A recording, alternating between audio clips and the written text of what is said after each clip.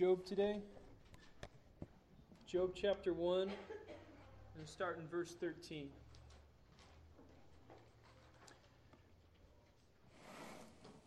Job 1:13.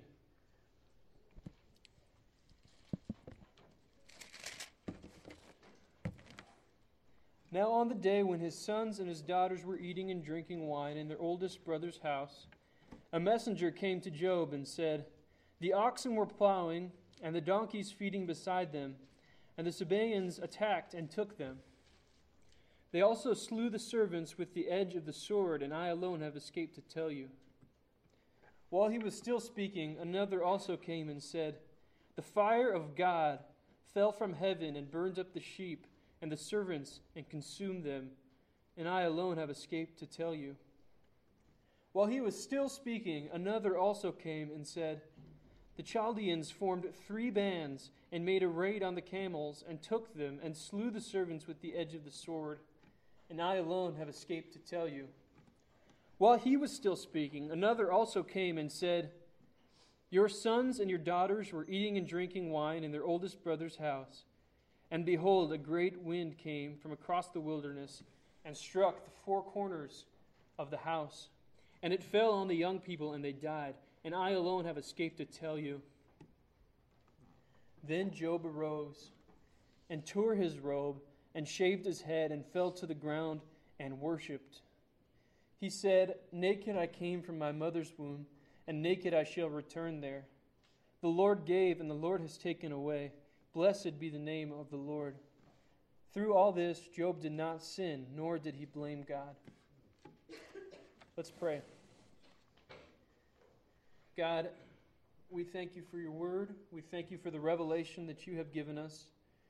We thank you that you did not leave us in the dark, but you gave us your word to be a light for us. I pray that as we study this hard section of Scripture about the suffering of Job and his response to that, I pray that each of us would be encouraged, each of us would be exhorted by your word through your Spirit to respond rightly to suffering, not to curse God, not to curse you, but instead to worship you. I pray that would be the heart of each person in here. In Jesus' name I pray, amen. What we just read was a very sad passage. It's devastating to Job. Job lost everything in what we just read. And I think some of us in here have probably been through something similar. I don't think any of us has been through something that severe or suffering to that extent. Probably not. But all the same, some of us can relate to Job. Most of us can relate to Job in some way with his suffering. Maybe some people in here have lost a loved one recently. Maybe some of us have lost property or finances or investments in the recent economic downturn. Maybe some of us have sickness or a disability that just makes every minute of your life more difficult, more taxing. What was your response to that? What was your response? How do you respond to suffering? Today we're going to look at Job as an example, as a godly example of how to respond to suffering. 2 simple points, and we'll expound on each of those. First, Job suffered severely. And second, Job responded rightly. First, we will look at the extent of Job's suffering. Everyone in here suffers. Everyone in here experiences pain. Since the fall of man and since sin entered the world, nobody in here has lived a perfect life that is free from the effects of sin and free from the effects of the fall. Everyone experiences suffering. It's a universal experience for humans. And as Christians also, we can especially expect to suffer. We can expect to suffer for Christ. 1 Peter 4:12-13. "Beloved, do not be surprised at the fiery trial when it comes upon you to test you, as though something strange were happening to you. But rejoice insofar as you share Christ's sufferings, that you may also rejoice and be glad when his glory is revealed." So we see that trials and hardships for Christians should be the norm rather than the exception. As Christians, we cannot expect to live a life free of suffering because The message of the cross is foolishness to the world. The message of the cross is in direct opposition to what the world believes. The world hates the cross. And us, as followers of the cross, as those who were redeemed by the cross, who were redeemed by Christ, we are in opposition to the flow of the world. So we have to expect persecution and suffering as Christians. I'm going to argue from the text of Job that he suffered some of the worst suffering that humans can possibly experience, especially for that culture. But yet, I think the height of Job's response rises far above the depth of his suffering, the depth of his woes. We're going to look at three aspects of his suffering. First, the loss of his earthly possessions, the loss of his material goods. Second, the loss of his loved ones, his servants and family. And finally, the loss of his health. The three aspects of Job's suffering. First, his earthly possessions. Go back to verse 3. Job 1, verse 3. His possessions also were 7,000 sheep, 3,000 camels, 500 yoke of oxen, 500 female donkeys, and very many servants. And that man was the greatest of all the men of the east. Now to us, that doesn't sound very impressive. We look at that list of all the animals that he had, and we think, okay, so the guy was a farmer. The guy was a simple country bumpkin farmer, right? In that age, in that day, your livestock was everything. Your livestock was your 401k plan, okay? Without livestock, you didn't have security. Livestock was used for trading. It was used for food. You measured the wealth of a man. You measured the monetary value of a person based on how much livestock they had. It wasn't based on how much property you have. Maybe today, if you want to know how rich somebody is, we look at them and we say, oh, the guy's got 5 houses, or the guy has this much money in the bank account, the guy has this much money in savings. But in that day, you would say, well, how rich is he? Is he well off? And you would say, well, how many sheep does he have? That was kind of the currency of the day. That's how you measured money. And in our day, it's things like money. It's things like 401k plan, investments, stock, savings, bonds. Those are the kinds of things that we use to measure our monetary value. On the news, in this current economic crisis, we hear reports of people who used to be presidents, salespeople, CEOs, people who used to have executive positions. They were salespeople. Maybe they had a couple of cars, they had a nice house, and then all of a sudden they're doing the work of a maintenance person, of a janitor, of just lower positions that they've had to really adjust their lifestyle down. And that's pretty incredible. That's a pretty great fall to go from the executive of a company all the way down to the bottom of the ladder. And their income has just decreased so much.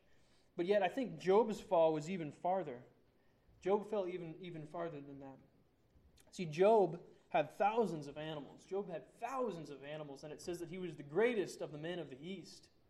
The Bible says something similar about Solomon, that he was the wisest. He was the greatest of all the men of his day. So Job was kind of the Solomon of his day. He was the Bill Gates of his day. He was the Donald Trump of his day.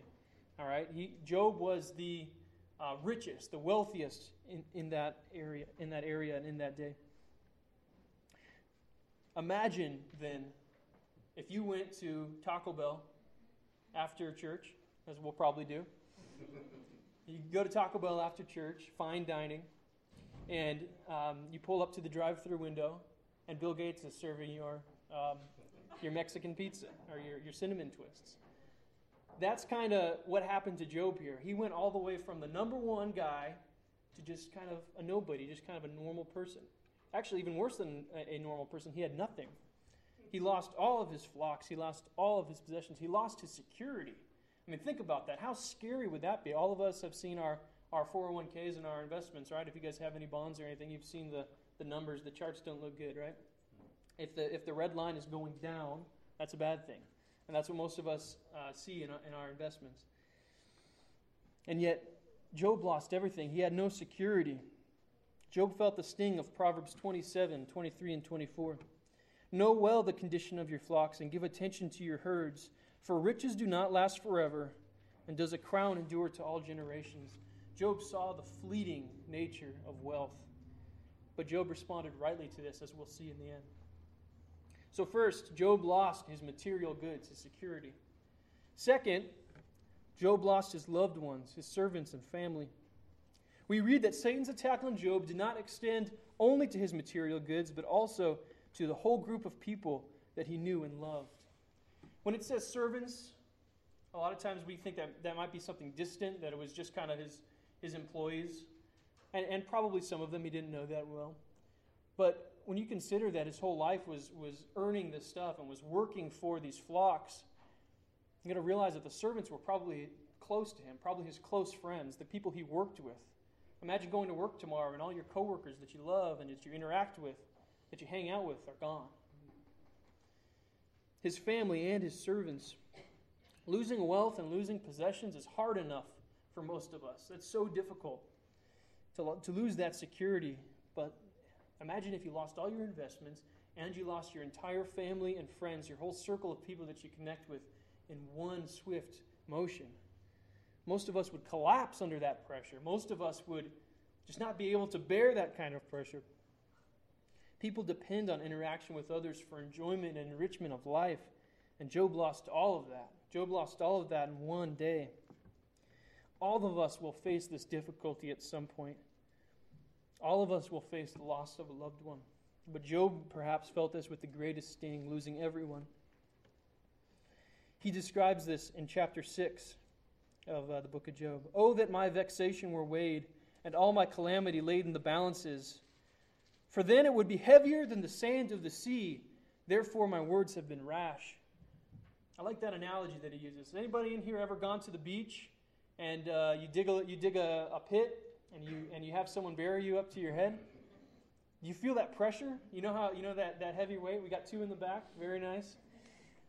You feel that weight and that pressure, and you can barely pull yourself out of it, and then your friends leave you there as the tide comes up. Not speaking from personal experience, of course. But that crushing weight that's on you, Job here says that all the sands of all the seas in the whole world is like that pressure that's on him when he feels the weight of the burden that he lost his loved ones. Job compares the heaviness of his loss to all the seas in the world. Job's grief is so great that it's as if he's under thousands of feet of sand, buried helplessly under that pressure. Ecclesiastes 3, verses 1 and 2. "For everything there is a season, and a time for every matter under heaven. A time to be born and a time to die." Hebrews 9:27. "It is appointed for man to die once, and after that comes judgment." See, I think as Christians, as people who believe the Bible, it's easy for us to mentally, intellectually acknowledge the fact that all men die. I don't think anyone in here would say, "Yeah, I'm going to live forever. I'm going to live forever on earth. I'm never going to die. My loved ones are never going to die." But when you think about actually living that out and actually coming to that point where that happens, that becomes all the more difficult. That becomes so much more difficult for each of us. The sting of death became very real to Job. Job felt that same pain also coupled with the loss of all his possessions. Just that pain and suffering and agony that he went through. It's hard for us to understand. So Job lost all his possessions. Job lost all his loved ones. Finally, the third aspect of Job's suffering. He lost even his health. Job 2, 7 through 8. "So Satan went out from the presence of the Lord and struck Job with loathsome sores from the sole of his foot to the crown of his head. And Job took a piece of broken pottery with which to scrape himself while he sat in the ashes." Job's suffering in his body, his physical ailment was total. It went from his head to his toes. If you guys have ever had like a skin irritation, or if you've ever had any sort of pain, any sort of sickness, if you've broken a limb, that's so much pain just concentrated in one area of your body. Just imagine that pain spread out over your entire body, spread from your head to your toes. The Bible says that it was loathsome in that passage. It was loathsome, unbearably painful. Job 7:5, Job complains this: "My flesh is clothed with worms and a crust of dirt. My skin hardens and runs." That's disgusting. I mean, just think about that just the pain and the irritation that he went through. It's enough that he lost his possessions, his wealth, and his family, but to not even be comfortable in his own body. Chapter 13, verse 28, he cries this out, I am decaying like a rotten thing, like a garment that is moth-eaten. His infirmity caused great pain. It rotted away his flesh. It hardened his skin. It caused infected sores to boil up on his skin. And he was able to get no relief from that pain, even in sleep. Chapter 17, 13 and 14. If I say to myself, my bed will comfort me, my couch will ease my complaint, then you frighten me with dreams and terrify me by visions. Yesterday, I had a bad headache in the middle of the day. I was trying to type this out, and I started to get a really bad headache. I was staring at the computer screen, and it just started pounding. So I took some medicine, and I went to bed for like 3 hours. And it kind of felt better. In sleep, I can't really feel the pain. And then I woke up, and it had kind of subsided. The pain had gone away. Job wasn't even able to find that temporary relief from his pain. He says he couldn't even go to sleep because he would have nightmares, and he would just feel the pain in his dreams and in his sleep. Job wasn't even offered temporary relief from his sufferings. All of that together equals unbearable pain and suffering, losing everything you own and your security for the future, losing all the people that you connect with in everyday life, and losing just the comfort of feeling well and feeling good in your body. All of these in the same day, and you just start to feel for Job, and you start to feel that pain. Some of us can relate to Job maybe on a couple of points, maybe on 1 or 2 points. Maybe some of us in here are sick. Maybe some of us in here can feel pain from day to day. But all of those just crushing him together. 1/4 aspect of his pain. I know I said I was only going to do 3, but we got a bonus. 1/4 aspect of his pain was psychological. Job didn't even know that it was God working these through him, that God was testing him. To him, these just seemed like natural disasters. A fire burned down his house. Some raiders came in and killed some of his family and took some of his possessions. To him, these were just, happenstance, luck, right? Reading Job, we can sit here and say, oh yeah, Satan went and did that to him and God was testing him to see if he was godly. But to Job, he didn't know that. He didn't have that insight. Job just saw these as natural disasters. He recognized the hand of God in them, but he didn't have the insight that we have from the Scriptures.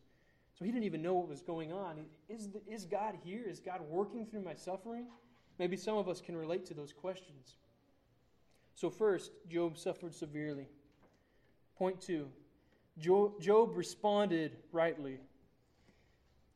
As you feel the unbearable weight of that suffering, as you see the depths to which the circumstances had sunk in Job's life, now look how highly Job responds despite the depth of his pain. He still trusted God throughout his suffering. There are 3 aspects of that. First, Job acknowledged his own emptiness, his own bankruptcy. Second, he recognized God's power. And finally, he praised God's glory. First, he recognized the shortness and vanity of man's existence apart from God. Verse 21, naked I came from my mother's womb, and naked shall I return. If you are in here today, and like Job, you have lost money, you have lost possessions, you have lost security and peace of mind, the proper response is, first of all, to acknowledge the fleeting nature of goods, the fleeting nature of wealth. Wealth will fade away. Wealth will disappear. You cannot take things with you to the grave. He says, naked I entered the world with nothing, and I will leave with nothing. John Piper puts it this way: there are no U-Hauls behind hearses. You never see a hearse carrying a body to the graveyard, to the cemetery to be buried, and behind it is a big truck filled with all his goods that he's going to take with him. You don't see that because we can't carry things with us out of this life. I was reading a story. I was reading about a rock guitarist on the internet, and he died in 2004. He was tragically shot by a crazy fan that ran up on stage and just shot him, just out of the blue, and he was gone. And he was buried with a guitar worth like $20,000. He was buried at one of the other guitar. Eddie Van Halen wanted to kind of show respect to him, so he buried him with his guitar. And I just thought, what a waste, you know? Did he show up to the gates of heaven and Jesus is like, oh, is that Eddie's? Is that Eddie Van Halen's? You know, come on in. It was worthless. I mean, think of the good that could have been done with that. Think of the good that could have been done with the money, that guitar that's now, the guitar is now buried 6 feet under, doing no good to anybody. And we somehow think that that's helpful. It's worthless. It's a waste. It was meant as a tribute, but it was useless to him as it did not help him face his Maker. Paul writes in 1 Timothy 6, verse 7, "Now there is great gain in godliness with contentment, for we brought nothing into the world, and we cannot take anything out of the world. Riches are fleeting and fading like the grass and the flowers." Job's response to the loss of his possessions is godly because in it we see that he did not waste his time. He did not invest in temporary treasures. Jesus himself explains this in Matthew 6. We read a little out of Matthew 6 earlier. Matthew 6:19. "Do not lay up for yourself treasures on earth, where moth and rust destroy and where thieves break in and steal. But lay up for yourselves treasures in heaven, where neither moth nor rust destroys and where thieves do not break in and steal. For where your treasure is, there your heart will be also." The reason that we don't invest in the temporary, the reason that we don't invest in the fading riches of this world is that they are temporary and that your heart will follow where you have invested. If you invested your heart in this world, that it will soon perish, your heart will perish also.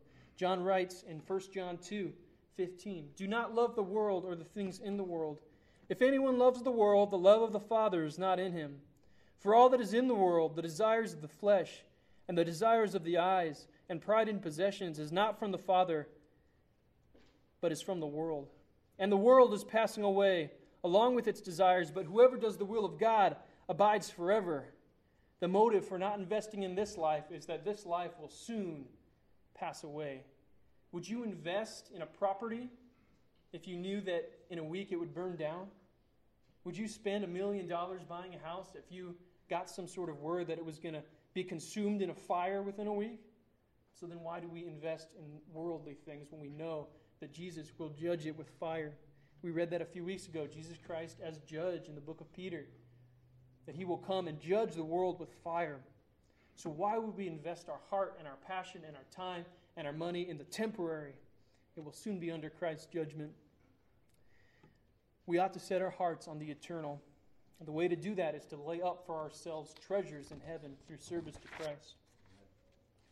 So first, Job acknowledges the emptiness of the material, the bankruptcy of man apart from God.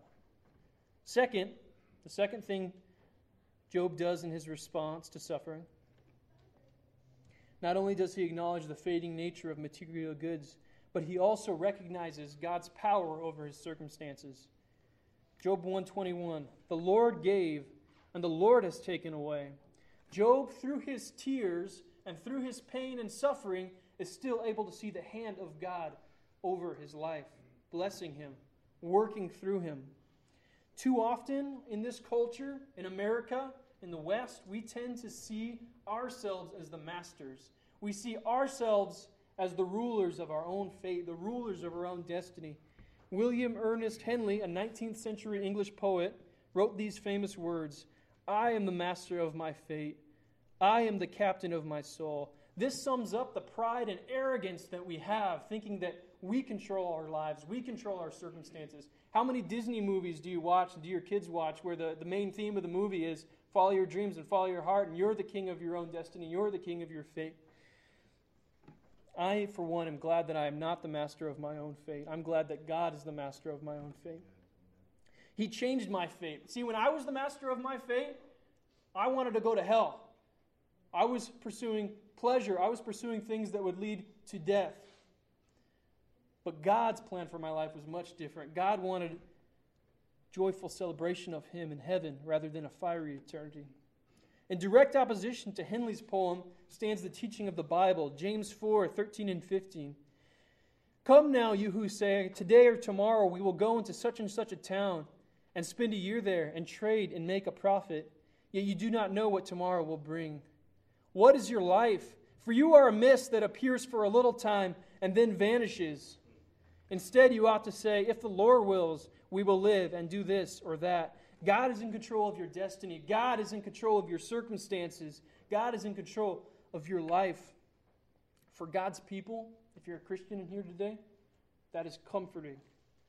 We can rest in the fact that we can trust God to do good to us. Even though Job could not rest on beds and couches to ease his pain, he could rest on this truth, that God was in control. Nebuchadnezzar declares the same thing in Daniel 4, verse 35. All the inhabitants of the earth are accounted as nothing, and he does according to his will among the host of heaven and among the inhabitants of the earth. And none can stay his hand or say to him, what have you done? God works according to his own will. And what is that for the Christian? God's will for the Christian is good. God's will for the Christian is holiness. Romans 8:28. And we know that for those who love God, all things work together for good, for those who are called according to his purpose. Add these two facts together. First of all, God is all-powerful. He accomplishes whatever he wants. What you just read in the book of Daniel. God accomplishes whatever he wills, whatever he wants. Fact number one. Fact number two, God wants good for you as a Christian. And God has the power to bring that out based on fact one. Those things together, for me, are comfort. If you add those two facts together, that God is omnipotent and he is all good and he wants good for me. Rest in that fact through your suffering and through your tears. It could be that God is growing you in holiness. He is growing you in your devotion to Christ through your pain and suffering. James speaks of this in James 1, 2, and 3. Count it all joy, my brothers, when you meet trials of various kinds, for you know that the testing of your faith produces steadfastness. We are to rejoice in trials because we know that they produce closeness with Christ and holiness towards God. So first, Job acknowledges man's bankruptcy. And second, he acknowledges God's power, God's sovereignty over his circumstance. And finally, the third thing that Job does, based on those two truths, is to praise God. Job looks and he sees that man is empty. Man is vanity apart from God. And he sees that God is all-powerful. And looking on those two truths, his response is worship. Blessed be the name of the Lord. Verse 21 is his cry. Job did not let those two truths become just another bullet point on his statement of faith, but he let those two truths permeate his life. He truly believed them and he lived them out in practice. He was a doer of the word and not a hearer only. Will you praise God no matter the situation, no matter the cost? Or do you only praise him? Do you only give lip service to him when your life is good? Job 13:15. This is Job's life verse, I think. This is the cry of Job's heart through his suffering. Job 13:15.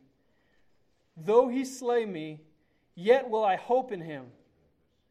Let me say that again. Though he slay me, yet will I hope in him. Listen to the power of that proclamation. If I knew that God were to slay me, if I knew that God had planned to strike me dead before this sermon is over, would I still trust in him? Would I still trust in him? Ask yourself that question. If you knew that you weren't going to walk out this door today because God had ordained your death before the end of this service, would you still trust in him? Would you still put your life in his hands? Job did. Job was so bent on living his life in obedience to God that he would trust him to the death despite the circumstances. I hope that I can have that kind of praise for God. I hope that I can have that kind of trust for God, even in good times. I don't know if I can say that. But Job was able to do so even though he lost everything. What a man of faith. What a great example for us. I would argue to you that Job's praise and adoration and treasuring of God was only possible because of the first two truths, that man is weak and that God is powerful. Without truly believing in your life these two facts, it is impossible to have a high view of God. If you don't see God as powerful, if you think man controls salvation, if you think that man controls destiny and fate, then yeah, I'd understand why you wouldn't want to trust in God, because he's not powerful. He can't do anything. But Job acknowledged his power, and so Job praised him. Only those who believe in God's goodness and God's power are able to truly praise Him and truly rest in Him. In conclusion, many of us in here today are suffering. Most of us in here are suffering in some way today. Maybe it's the loss of a loved one. Maybe you're in sickness today. Maybe you've lost finances and security for your future. It's so hard. It's so difficult. I know I'm making it sound simple from the pulpit, right? And you're saying that, well, you're up there and you can't understand. Well, Jesus understands. He went through everything that we went through, and He did not sin in any of that. John 12, verse 27, Jesus says this, "Now is my soul troubled, and what shall I say? Father, save me from this hour? But for this purpose I have come to this hour. Father, glorify your name." Then a voice came from heaven, "I have glorified it, and I will glorify it again." Christ Himself desired absolutely nothing in His suffering and death other than the glorification of God, other than making God look beautiful, making God look valuable to the world, treasuring God in His heart. This is the perfect model for us to follow in our pain. We must treasure Christ, make Him look glorious to the world. I will close with the story of Horatio Spafford, who penned one of my favorite hymns, "It Is Well With My Soul." Some of you might have heard this story before. Spafford was wealthy. Okay, Spafford was the Job of his day. Spafford was the Bill Gates of the late 19th century. Okay? He didn't have a lot of oxen or donkeys. He didn't have a lot of livestock. But he owned much real estate in Chicago. He was a very successful lawyer, very rich man. In 1871, tragedy struck him. He lost his only son. His only son died. And that same year, he lost most of his property and investments in the Chicago fire. It killed hundreds, destroyed 4 square miles of the city, and he lost most of his security and property. In 1873, he sent his wife and his 4 daughters to Europe ahead of him. He was going to be on the ship with them, but he had to stay behind because of the fires. He had to work some things out, and so there were some complications. So he sent his wife and his 4 daughters ahead of him to Europe. And he got a telegraph a couple of weeks later. And it said, "Saved alone." 2 words, "saved alone." You see, his wife was the only one who made it across. The ship sunk halfway across the Atlantic, and his 4 daughters perished. The ship had collided with another vessel, and only his wife survived. He soon crossed after them to be with his wife. And as the ship passed over the spot where his daughters died, he began to write the following words: "When peace like a river attendeth my way, when sorrows like sea billows roll, whatever my lot, thou hast taught me to say, it is well with my soul." He could declare that even through his suffering. He also lost an infant son later on in life, but he still went on to found a mission to the poor and hungry in Jerusalem. What a great inspiration to all of us that Spafford was able, through his tears, to still serve God and praise Christ. Rather than cursing God, he said the same thing that Job said: "Blessed be the name of the Lord." If you suffer in here today, hide these truths in your heart. First, that your suffering is temporary and the material does not matter in the end. Second, that God loves you and is in control of your situation. And finally, just praise God for His goodness through your tears. Let's pray. God, we thank you for being good to us, for being powerful, being able to rule over the circumstances in our life, even when it doesn't seem like it. I pray that if there's anyone in here that feels pain, that feels suffering, that has tragedy or agony in their lives today, God, that you would simply bring your love and your goodness and your comfort to their hearts as they see your power and goodness over the situation. Help us not to trust in the temporary, but to trust in you, the eternal. In Jesus' name I pray. Amen.